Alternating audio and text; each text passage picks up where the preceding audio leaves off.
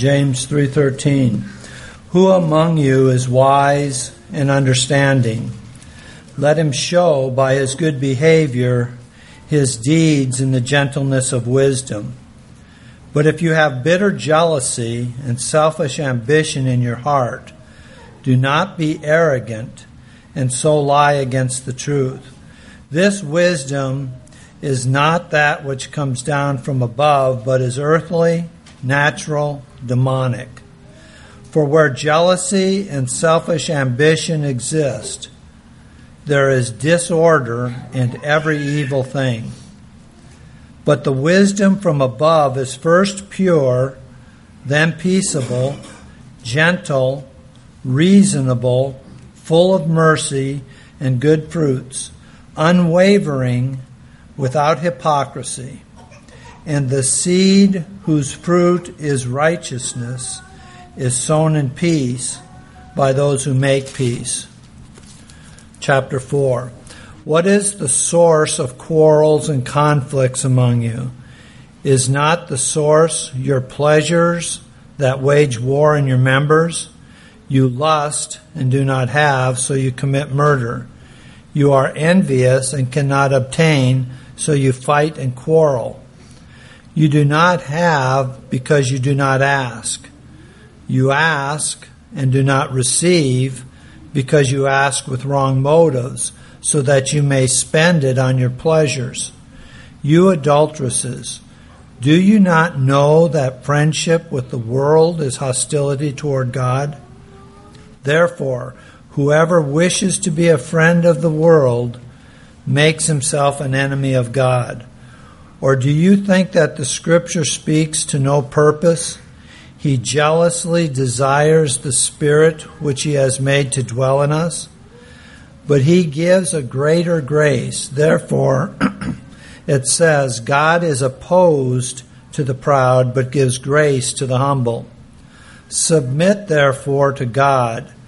Resist the devil, and he will flee from you. Draw near to God, and He will draw near to you.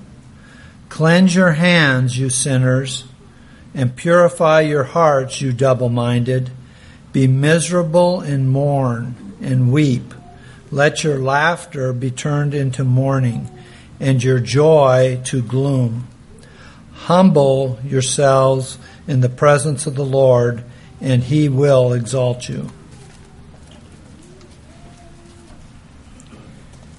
Well, may the Lord help us to understand and apply by His Spirit this very important portion of Scripture. You may be seated.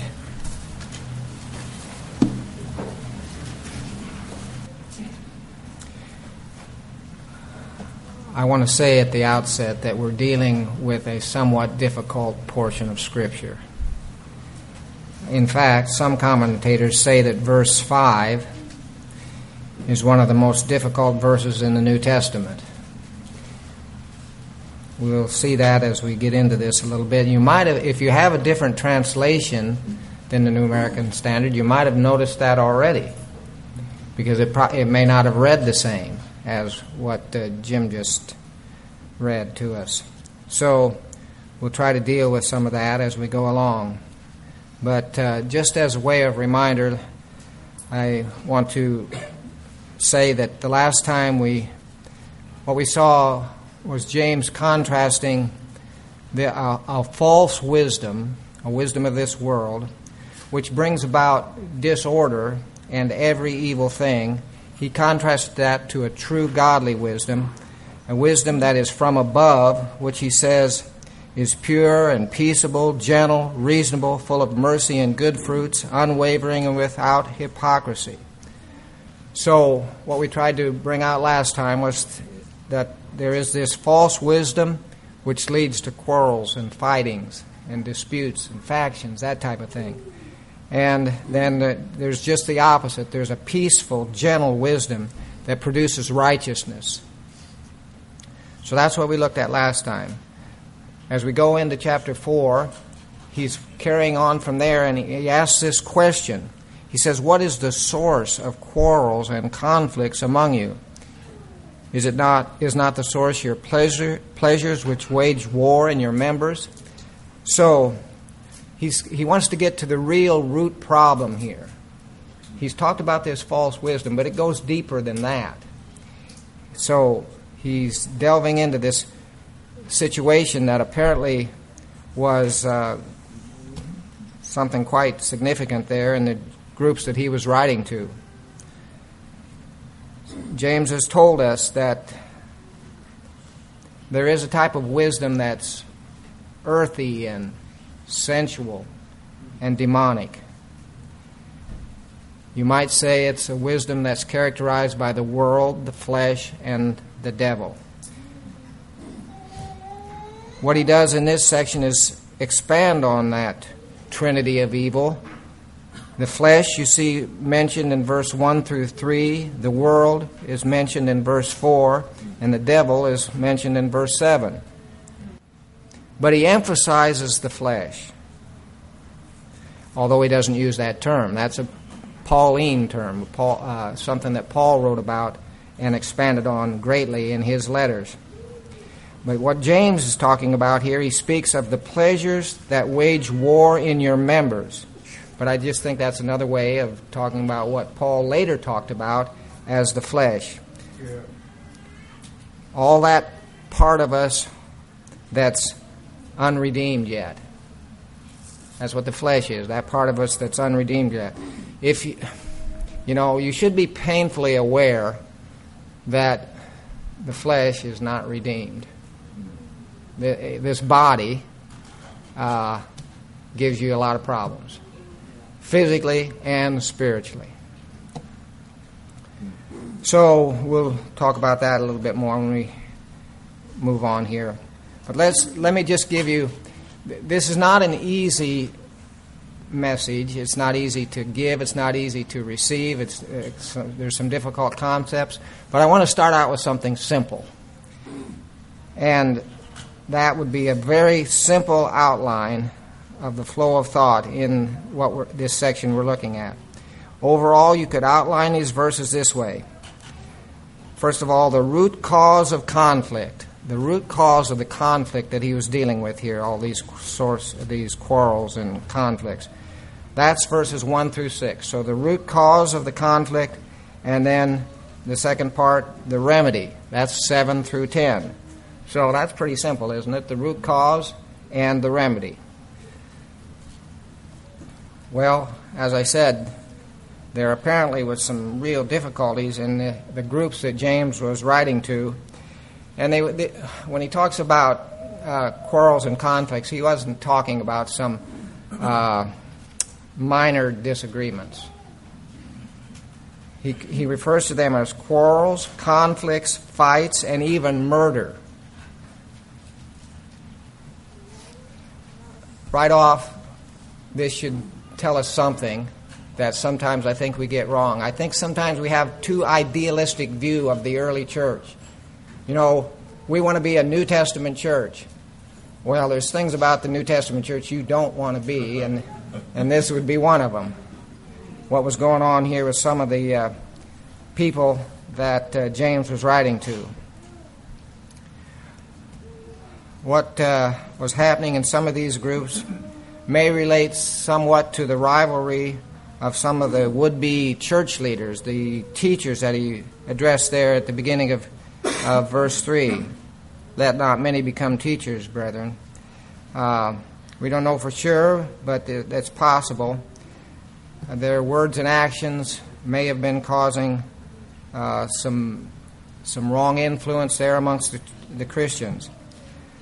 But I will say this, even though we try to apply it back into the situation that it was written to, we also need to apply it to ourselves today.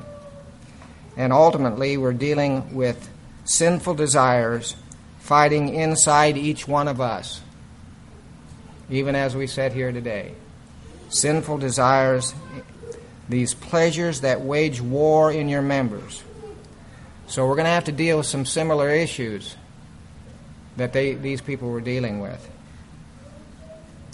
When he mentions members, there at the end of verse 1, waging war in your members, I don't think he's talking about members of the church body. He's talking about warfare in our physical members, parts of our individual bodies, our eyes, our ears, our hands, our tongue, our brain, our organs, our hormones, all this kind of stuff that's still part of this unredeemed part of us. The war in our members brings about war among the members of the church. The war in our members brings about war, conflict, and quarrels amongst the members of the church. You see that what's happening here, how he's using the word members? A good cross-reference on this, I think, is 1 Peter 2:12. Let me just read it. Beloved, I urge you, as aliens and strangers, to abstain from fleshly lusts which wage war against your soul. There's a war going on for each one of us, you see. It's not over in Afghanistan or a place like that. It's right in you. Fleshly lusts that wage war against your soul. So this warfare in our individual bodies, when not dealt with by the power of the Holy Spirit, results in warfare within the church body. They weren't dealing with these things the way they should, and consequently there was conflicts and quarrels among them, amongst the people. The internal warfare is brought about by lusts and desires for pleasure. Now this word pleasure is interesting. He uses it twice. You see it there at the end of verse 4. Is not the source your pleasures which wage war in your members? But you see it also again at the end of verse 3. You ask and do not receive because you ask with wrong motives so that you may spend it on your pleasures. Now that word in the Greek, and I don't probably pronounce these right, hedoni is the word we get hedonism from. Hedonism. That's where this word, this Greek word, is translated into our word pleasure. When we talk about hedonism, we're talking about a passion for self-gratification, pleasure, or position. A passion for self-gratification, pleasure, or position. And the term's used 3 different times in the New Testament, and every time it's used in a negative way. Let me just read one of them to you. Titus 3:3. For we also once were foolish ourselves, disobedient, deceived, enslaved to various lusts and pleasures. There's that same word. Spending our lives in malice and envy, hateful, hating one another. You see how that pleasure, that hedonistic attitude, results in envy, hateful, hating one another. Well, that's what was happening here, you see. So, our passions operate in and through our bodily members.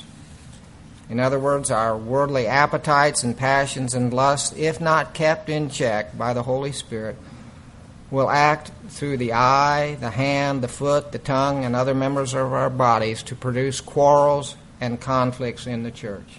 That's what verse 1's talking about. Now, we got to be careful here because it's easy to get off track and think that the body itself is an evil thing. This has happened down through church history a number of times. So it's important to emphasize that our physical bodies are not evil in themselves, nor the source of evil. That was kind of the Greek idea. All matter, all material things, all physical things were evil, and since the body was matter, it was evil itself. But the body is the battleground of evil. Now, let me just read a verse on this. Romans 6:12 through 14 says, Therefore, do not let sin reign in your mortal body, so that you may obey its lust. And do not go on presenting the members of your body to sin as instruments of unrighteousness, but present yourselves to God as those alive from the dead, and your members as instruments of righteousness to God. So these members can be used as instruments of unrighteousness, or they can be used as instruments of righteousness.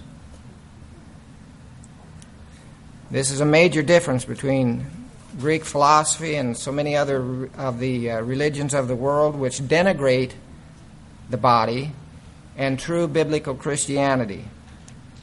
As far as I know, Christianity is the only religion that teaches an actual resurrection of the physical body in relationship to our ultimate destiny, humanity's ultimate destiny. Christianity is the only one to teach that. It doesn't teach that the body itself is evil. It's going to be redeemed.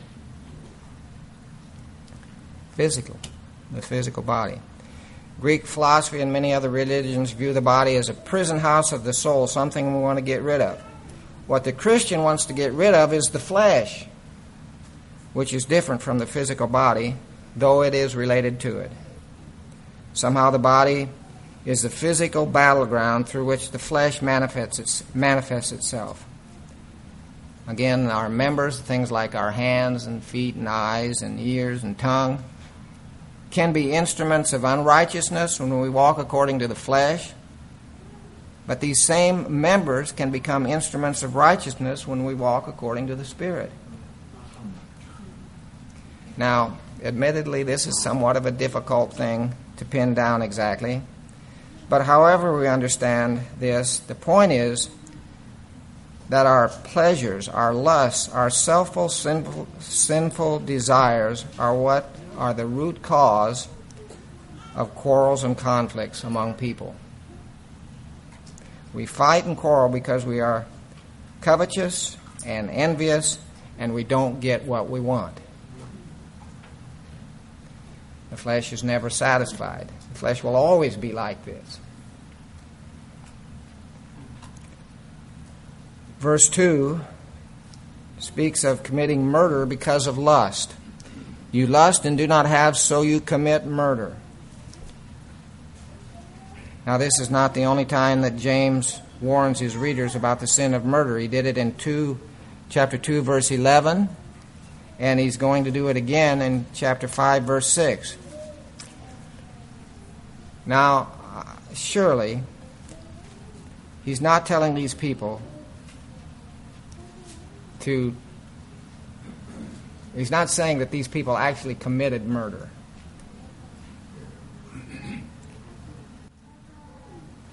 Rather, I think James is using the term the way Jesus did in the Sermon on the Mount. Yeah. It's probably another example of where James alludes to his brother's teachings. Speaking harshly or insultingly with hatred and envy is a form of murder. It's like murder, Jesus says. One commentator said this. This was Douglas Moo. He said, it is simply to take murder straightforwardly and to regard it as that extreme to which frustrated desire, if not checked, may lead. Frustrated desire, wanting to do your own thing, frustrated, if not checked, will lead to this type of thing. It in that sense is a form of murder. James is warning his readers about just where their envious desires might lead them if not checked in time. Now, I wanted to read just a little bit more from Moo here because he expands on this. He says, with penetrating insight, then, James provides us with a powerful analysis of human conflict. A powerful analysis of human conflict. The cause of them all can be traced back to the wrongful lust to want more than we have, to be envious of, and covet what others have, whether it be their position or their possessions. It's not just, you can expand this. He's talking about on an individual level here in these groups, but you can expand this out to world conflicts. Yeah. Why do those happen? Well, it's because, as he says here, wrongful lust, to want more than we have, to be envious, to covet what others have.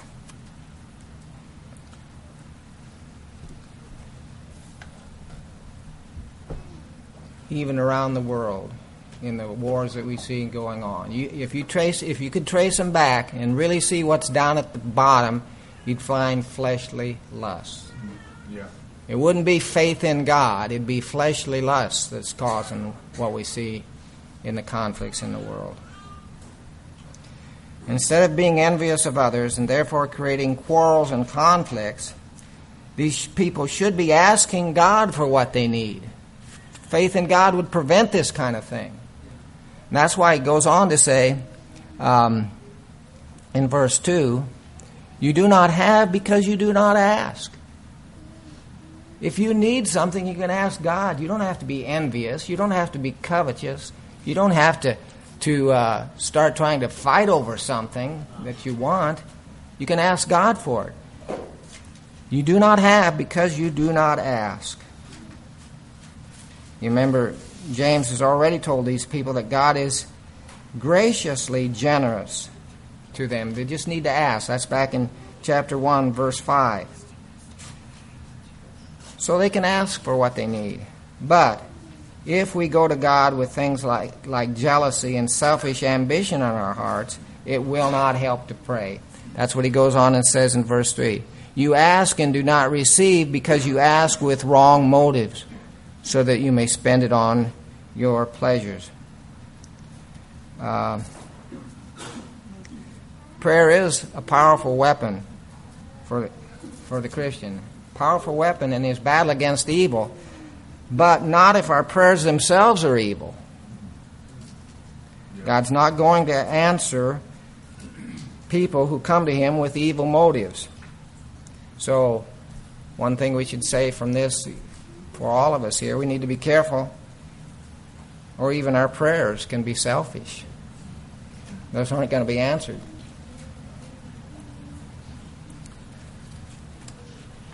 You ask and do not receive because you ask with wrong motives, so that you may spend it on your pleasures.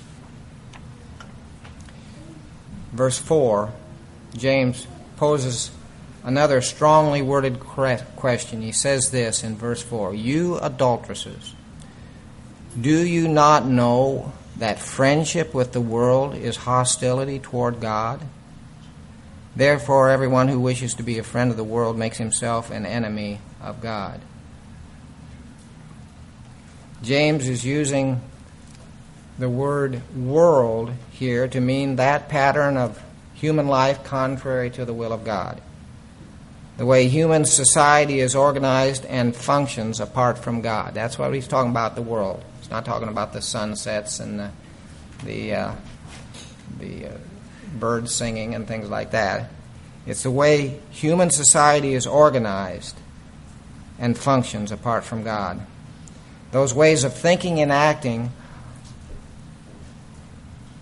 are the way the world lives, not the way God would have for his people. In fact, this self-centered way of living is the way of God's enemies, James says. So do you want to have friendship with the world? If so, you'll be an enemy of God. Friendship with the world. We've been talking about authentic faith throughout this time here in James.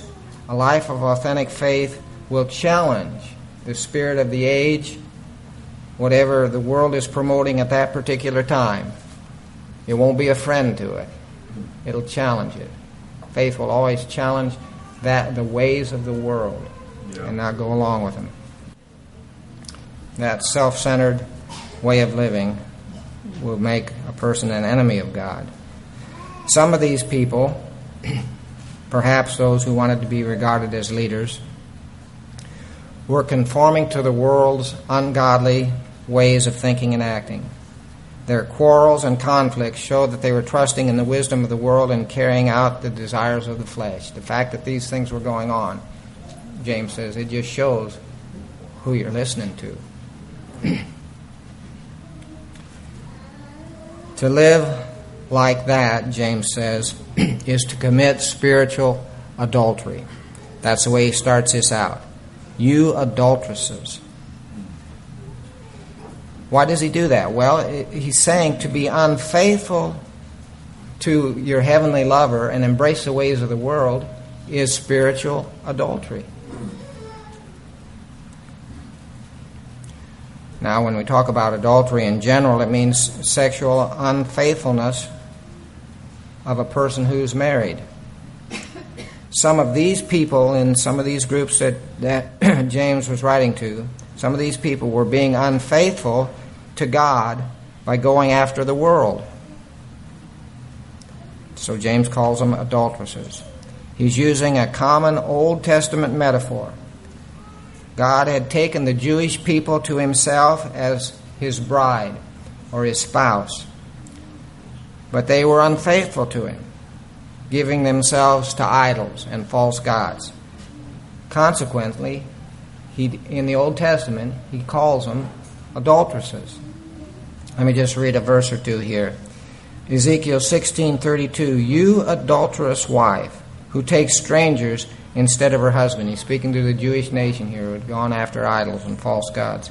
"You adulterous wife, who takes strangers instead of her husband." And Jeremiah 3:20, "Surely as a woman treacherously departs from her lover, so you have dealt treacherously with me, O house of Israel, declares the Lord." Those are just a couple of many verses you could look at. Jesus picks up this same terminology in the New Testament. He talks about the people of that time, the Jewish people of that time, being an evil and adulterous generation. So, just to pin it down here again, seeking companionship with the world, the people that James was writing to were committing spiritual adultery. So he calls them adulteresses. It's just a stark a phrase here that he uses. Now, I don't think this means that they were totally turning away from God and consciously deciding to follow the world. But they were imitating the world by discriminating against people, by pursuing their own pleasures, by their judgmental attitudes, and by their bitter envy and selfish ambition. James says you cannot do this as a Christian and maintain fellowship with God. This kind of flirtation with the world makes you an enemy of God.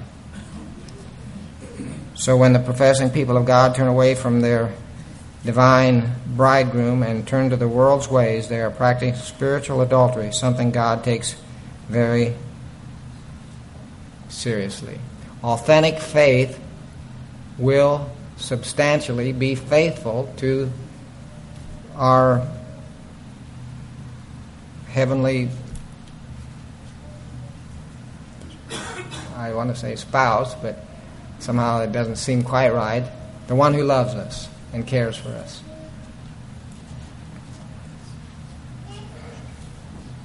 Well, that brings us to verse 5. And if things have been hard to follow so far, they're going to get harder. I hope they haven't been too hard to follow so far. But this is a difficult verse. It's difficult to know how to interpret because of a number of reasons. First of all, let me just read it. "Or do you think that the Scripture speaks to no purpose? He jealously desires the Spirit which He has made to dwell in us." First problem we have is he speaks about the Scripture speaking of something, but there's no Scripture like this in the Old Testament. You see in verse 6 where he quotes an Old Testament verse, how it's capitalized. But you notice here this verse that sounds like it should be somewhere in the Scriptures isn't capitalized because you can't find it in the Old Testament. So you got a problem there. What's he referring to? Secondly, the original reading is uncertain. Do any of you have the use the King James Version and have King James Version here today? Well, we'll get to that in a moment. That's a little different too. Nobody uses the King James. Well, let me tell you, if you had a King James Bible here, this is what you'd read. Do ye think that the Scripture saith in vain, the Spirit that dwelleth in us lusteth to envy? Now that's quite different. The Spirit that dwelleth in us lusteth to envy. So there you got a problem with the original reading here. You got a problem with the punctuation. In the Greek, they didn't put the punctuation in there, so the person that's trying to translate has to put it in, and if the translation is uncertain, it's really hard to know where to put the punctuation. So the main problem really is this idea of this, what's the meaning of this jealously desires? Is it referring to God's jealous love for believers to have a complete allegiance to Him, which is the way the New American Standard takes it? Or is it mankind's selfish, jealous nature, which would be a negative thing, which is the way the King James had it? Well, I think the New American Standard has the better understanding of this, so that's what we're going to go with. And there's a reason that I think that that's the best. And the key to verse 5 is verse 4. Yeah. As always, you got to read the context. You pick a verse out, you're really going to be in trouble without reading the context. So, the key to verse 5 is how we interpreted verse 4. James is thinking of this subject of spiritual adultery, which God considers such a serious matter. For James, this brings to mind the jealousy of the Lord, who desires unreserved, unwavering allegiance from the people to whom He's joined Himself. That's what he's thinking about here. As God says in the 10 Commandments, you shall not make for yourself an idol, or any likeness of what is in heaven above, or on the earth beneath, or in the water under the earth. You shall not worship them or serve them, for I, the Lord your God, am a jealous God. Yeah. That's what he's thinking about here. That type of a love relationship that God wants with His people. Now, as I mentioned, one of the problems with trying to understand verse 5 is that it sounds like we should be able to look up an Old Testament scripture that speaks of God jealously desiring the Spirit which He's made to dwell in us. But there is no particular passage that states this.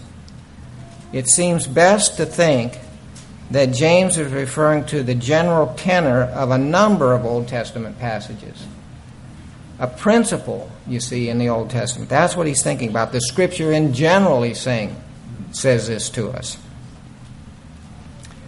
Many sections of Scripture speak of God's desire for His people to be holy and completely His own. And when they are not, there is a divine, holy jealousy. Let me just read some of these to you. Exodus 34:12. Watch yourselves, that you make no covenant with the inhabitants of the land into which which you are going, or it will be a snare in your midst. But rather you are to tear down their altars and smash their sacred pillars and cut down their Asherim. For you shall not worship any other God, for I, the Lord, whose name is jealous, is a jealous God. Otherwise you might make a covenant with the inhabitants of the land, and you would play the harlot with their gods and sacrifice to their gods. So he says, I'm a jealous God. I have poured out my love upon you, and I want your love in return. Yeah. Deuteronomy 6:12. Then watch yourself, that you do not forget the Lord who brought you out of the land of Egypt, out of the house of slavery. You shall fear only the Lord your God, and you shall worship Him and swear by His name. You shall not follow other gods, any of the gods of the people who surround you. For the Lord your God in the midst of you is a jealous God. Otherwise the anger of the Lord your God will be kindled against you. So, that's what he's talking about here. At least some of these people to whom James was writing were turning from their true spouse, God, to follow the ways of the world. Now, even with that understanding, it's hard to know whether the word Spirit in verse 5 should be capitalized the way it is in the New American Standard. Some translations do not have it that way. The ESV, for instance, the English Standard Version. Or do you suppose that it is to no purpose that the Spirit says He yearns jealously over the Spirit, small s, He yearns jealously over the Spirit that He has made to dwell in us? So it's hard to know whether this should be capitalized as the New American Standard does it. If this verse is not referring to the Holy Spirit, then the idea would be that God is the creator of man's spirit. You know, He breathed into us the breath of life. He's the creator of man's spirit. And He demands the exclusive right to our ultimate allegiance. Our spirit should be His. It's made to love Him and serve Him. So that's the way the ESV takes it. He is jealous with a holy jealousy that this image of God He has given to us would be used to love and serve Him. If the verse does refer to the Holy Spirit, the way the New American Standard has it, the idea is that God has a holy jealousy concerning the Holy Spirit He has made to dwell in us, which will not allow any rival spirit, such as the spirit of the world. So, I know that's got... You know, it's kind of hard as one who's trying to teach these things. You can say, I'm just going to tell him what I think the answer is and not bother him with the problem. But the problem is, if you got a different translation, you're going to say, there's a problem with his answer. So I'm trying to give you the reason for why I'm taking the position I do, realizing that it may not necessarily be the absolute final answer on this. But I'll say this, either way, don't miss the point that God's standard is wholehearted devotion, and there should be no compromise with the world's ungodly ways. That's the real thing you don't want to miss out of this. Yeah. God jealously desires us and has no place in our lives for flirting with the world's ways. Yeah. He says that makes you an enemy. It's spiritual adultery, and there's no place for that, you see. That's the emphasis that James wants to bring home to these people and should come home to us even after we try to analyze some of the difficulties with the verse. James is writing with a strong conviction of the seriousness of this sin and warning those who call themselves Christian that they may actually be enemies of God. If they live like this, if these quarrels and conflicts don't cease, if there's something doesn't change, something's drastically wrong here. You may well be enemies of God.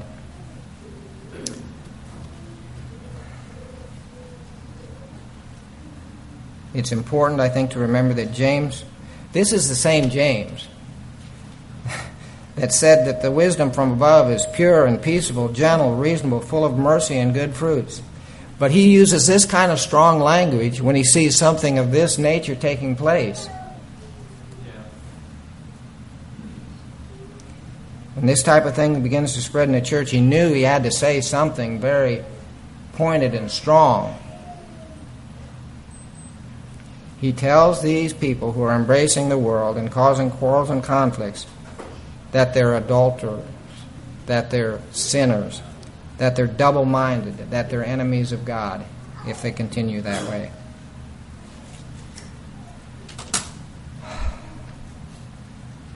Well, that brings us to verse 6. But he gives a greater grace. Therefore, it says, God is opposed to the proud, but gives grace to the humble. So even with these strong words, he lets them know that God will be gracious to the person who acknowledges their sin and humbly turns to Him in repentance. That's what this section about, these verses from 7 through 10, they're about repentance. As he says in verse 6, there is a greater grace God's not going to leave His people in that condition. If they're truly God's people, He's not going to leave them like that. There is marvelous, infinite, matchless grace. He will not abandon an unfaithful spouse who turns to Him. He will not, this is a wonderful truth. He will not abandon an unfaithful spouse who turns to Him. His standard remains the high and lofty one of wholehearted devotion toward God.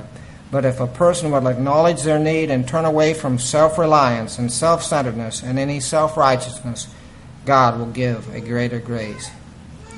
He will abundantly pardon and enable that person to get back on the right track. On the other hand, James does emphasize God resists the proud, the arrogant, the self-centered attitude.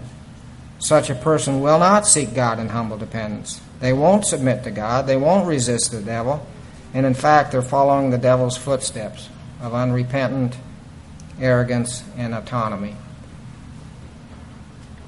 God is opposed to the proud, but He gives grace to the humble.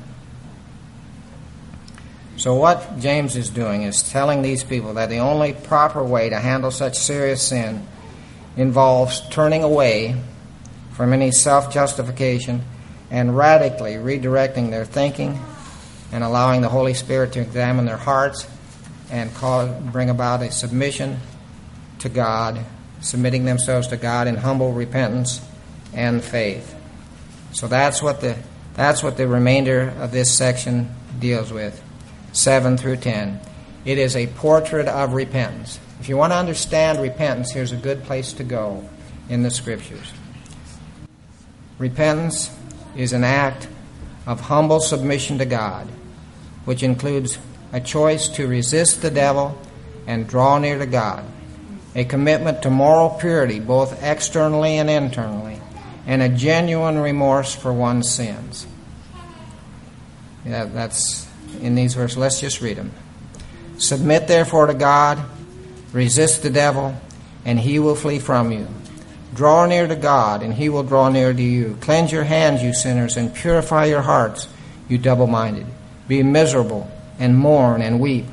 Let your laughter be turned to mourning, and your joy to gloom. Humble yourselves in the presence of the Lord, and he will exalt you. Depending on how you analyze these verses, there seems to be 8 to 10 imperatives that James considers to be part of their needed repentance. They must submit to God, resist the devil, draw near to God, cleanse their hands, purify their hearts, be miserable and mourn and weep.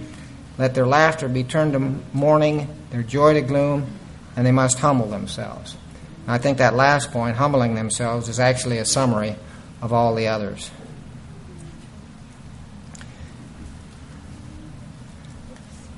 That's not to say that a person who genuinely repents must consciously go through these steps.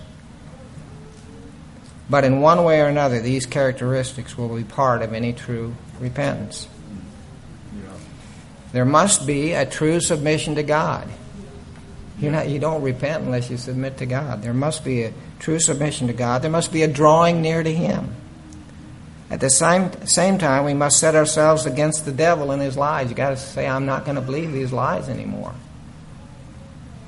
Along with this, there must be a sincere desire to purify our lives, keeping oneself unstained from the world, along with a godly sorrow for sin. This last point, the sorrow for sin, may not necessarily be something visible to others. You can have many tears and no true repentance, and no tears and yet very real repentance. What matters is a true desire to do what's right in God's sight. That's what repentance involves, a true desire to do what's right in God's sight. Not a double-mindedness that wants to be rid of the consequences of sin without being rid of the sin.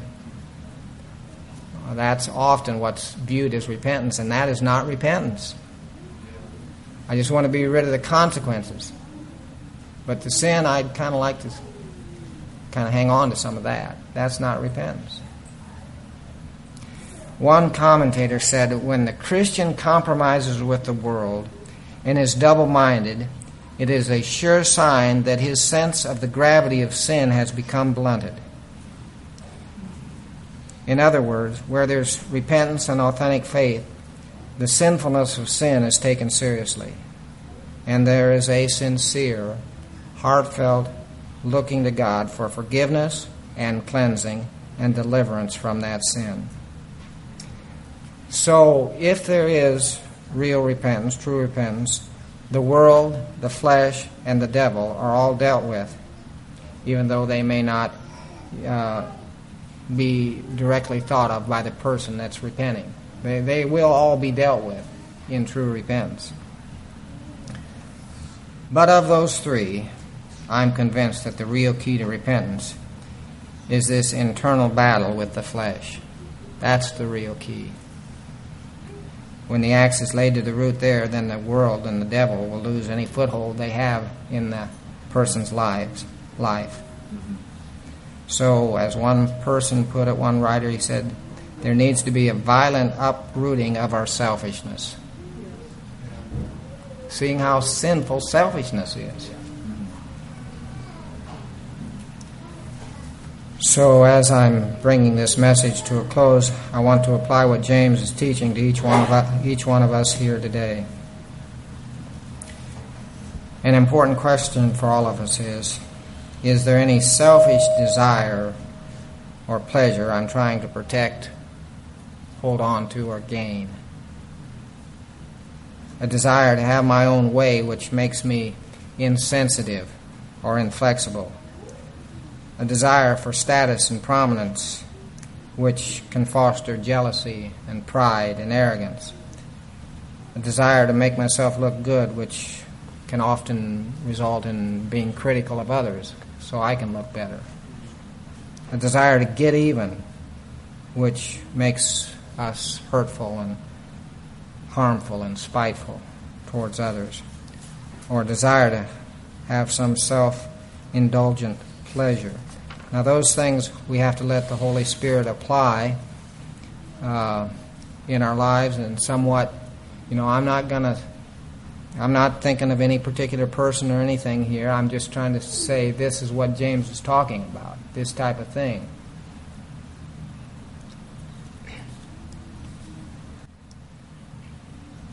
James's message is not the kind of spiritual direction that most people hear or even want to hear today.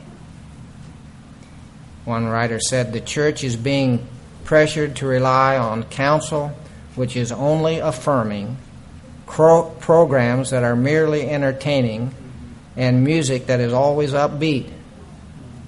Yet the problems James has addressed require a submission that is humbling, a resistance that is demanding, an attitude that is sorrowful, and life changes that are radical. The fact is, there's be a lot of places you could go and never, ever hear anybody say anything like James said in verse 9. Be miserable and mourn and weep. Let your laughter be turned to mourning and your joy to gloom. But if there's sin, selfishness, so much that it's bringing out quarrels and conflicts amongst the church, they need to hear that type of message. You need a godly sorrow for your sin, you see. That's what James is saying. That's something that we don't want to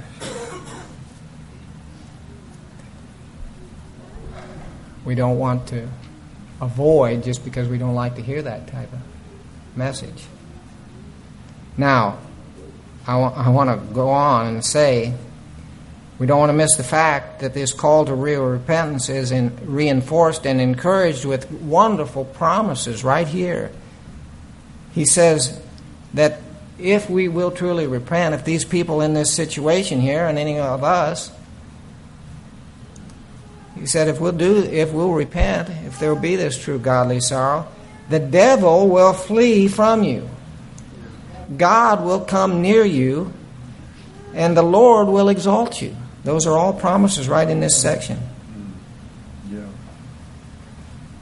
And authentic faith will take hold of these promises, and there will be joy and peace in believing. If we take these verses and say, be miserable and mourn and weep, that's just the Christian life, miserable and mourn and weep. No, that's what needs to happen when you're sinning, when you're displeasing God. But if you do repent, there's joy, there's peace. Yeah.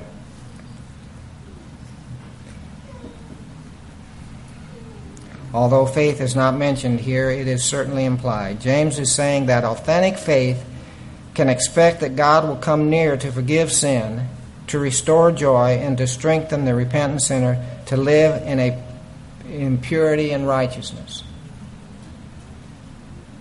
For those that will humble themselves under the mighty hand of God, there will be a greater grace than their sins, and there will be exaltation in His time, in God's time. So, in closing, let me just say this. James, this entire letter, what he's doing in this entire letter, is instructing us, these people and us, to humbly live out our faith, in humility, in reliance on God's grace given to us in Christ. If we'll humble ourselves, we'll find God's grace enabling us to live the Christian life. And this is what James is just saying. Real, authentic faith will live the Christian life. Authentic faith will be faithful. Authentic faith will be pleasing to God. And when there's sin, authentic faith will repent and bring you back to where God would have you to be. So, we'll take up there next time at verse 11, as James again points to the fact that a life of faith always has profound effects on our personal relationships. That's what he goes into again, as he's dealt with before. Has profound effects on our personal relationships.